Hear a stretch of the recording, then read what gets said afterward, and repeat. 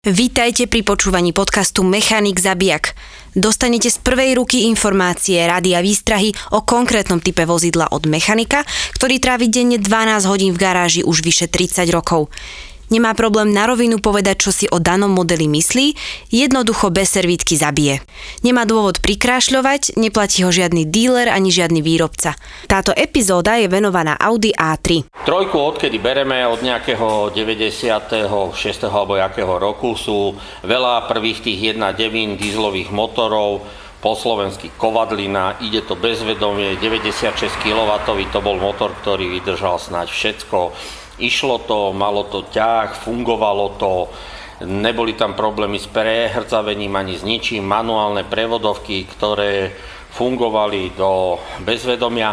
Automaty tam boli samozrejme také, že štvorrýchlostné, trošku väčšia spotreba, ale u toho dieslu to nejak ľudia neriešili, jedine ak tam bola 1.6 8 ventil benzínová, tam bola vyššia spotreba, ale len preto, lebo tie prevodovky boli štvorstupňové. Málo kvaltov, jasne malo to zvýšenú spotrebu.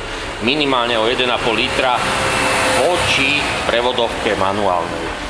Ale to boli tiež autá, neboli tam motory, ktoré by sa nejak kazili alebo nejaké takéto problémy. Jasné, tá 1.6 benzínová mala trošku väčšiu spotrebu, potom tam bola pre takých tých chalaniskov, čo chceli si aj trošku zajazdiť, tam bola tá 1.8 20 ventil turbo, ktorá fungovala, ktorá chodila v základe 150 koní. Takže tunerkovia už mali z čoho ladiť, motor dal sa ladiť, išiel do veľkých výkonov ladiť, ako výborné auta, nemôžem povedať, že nejaký problém. Ako je na tom druhá rada A3? Tam už sa objavili tie 2-litrové 16 ventily dízlové motory. Jedni tvrdia, že ten motor je zlý. Podľa skúsenosti, keď na to mal niekto 600 000, nemôžem povedať, že bol zlý. Boli tam dva druhy strekovania, Bosch a Siemens. Vedelo sa to jednoducho tak, že keď na Siemensi odišiel jeden vstrekovač dízlový, tak to nešlo natočiť. Na Boschi to išlo natočiť, Bosch išiel na 3 válce.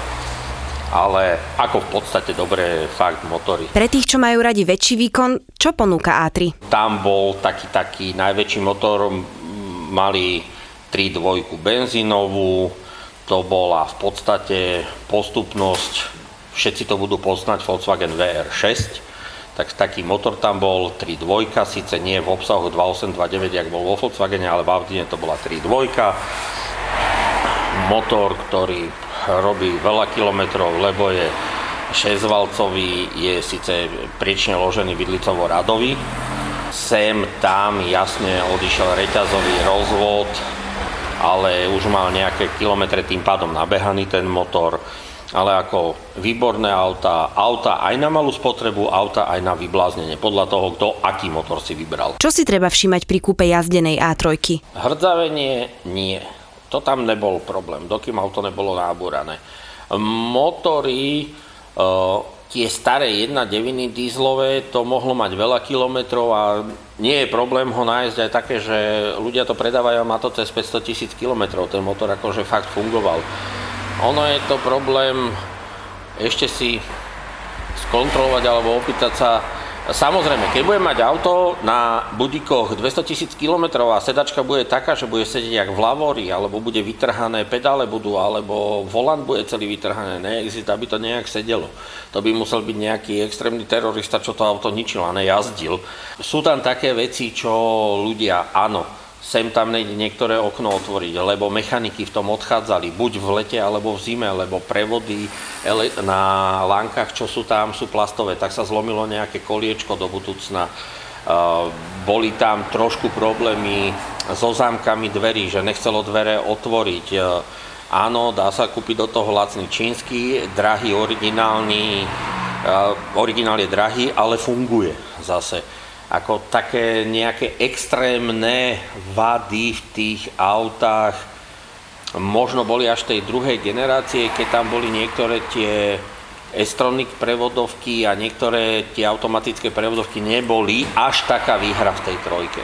Manuálna prevodovka išla do bezvedomia, tiež ľudia si myslia, že je tam olej nastálo, ale tie sa tam raz za čas oplatí vymeniť aspoň každých 100 000 km aj tej manuálnej prevodovke olej a tie nemali prečo odísť. Je tam potom ten problém, keď dojdeš je naštartované a jemne ti tam nejaký pazvuk kovový ide, boli tie dvojhmotné zotrvačníky. U niektorých modelov, u tých starších je to možné vymeniť, lebo keď odišiel dvojhmotný zotrvačník, bolo ho treba meniť celý aj so spojkou. Keď si niekto vymenil sám spojku, alebo len samostatnú spojku vymenil a nevymenil ten dvojhmotný zotrvačník, hneď odišla tá spojka, hneď sa to pokazilo, búchalo to, trieskalo to, to bolo hneď na voľnobeh počuť. Bol to zvuk, ktorý určite nikomu by nejak nelahodil. Určite by to počul, triasli sa tie motory, jemne si nahol to auto trošku, že si stal niekde z briežku, tak na jednu stranu to bolo ticho, keď sa to nahlo na stranu motora, keď sa to nahlo na stranu prevodovku, tak to trieskalo, búchalo. Takže to je také, že vedel si, že už aj tá prevodovka niečo, tá spojka má niečo za sebou. Takže koľko hviezdičiek dáme A3? A3 kľudne do tých 8 hviezdičiek by som jej dával, lebo bolo to obľúbené auto, bolo to samozrejme z Volkswagen Group takéto drahšie vždycky, jak všetky tie ostatné Volkswageny, Škodovky a Seaty, ale ako velice ako fakt dielenské spracovanie výborné, nemôžem povedať, že by to bolo zle.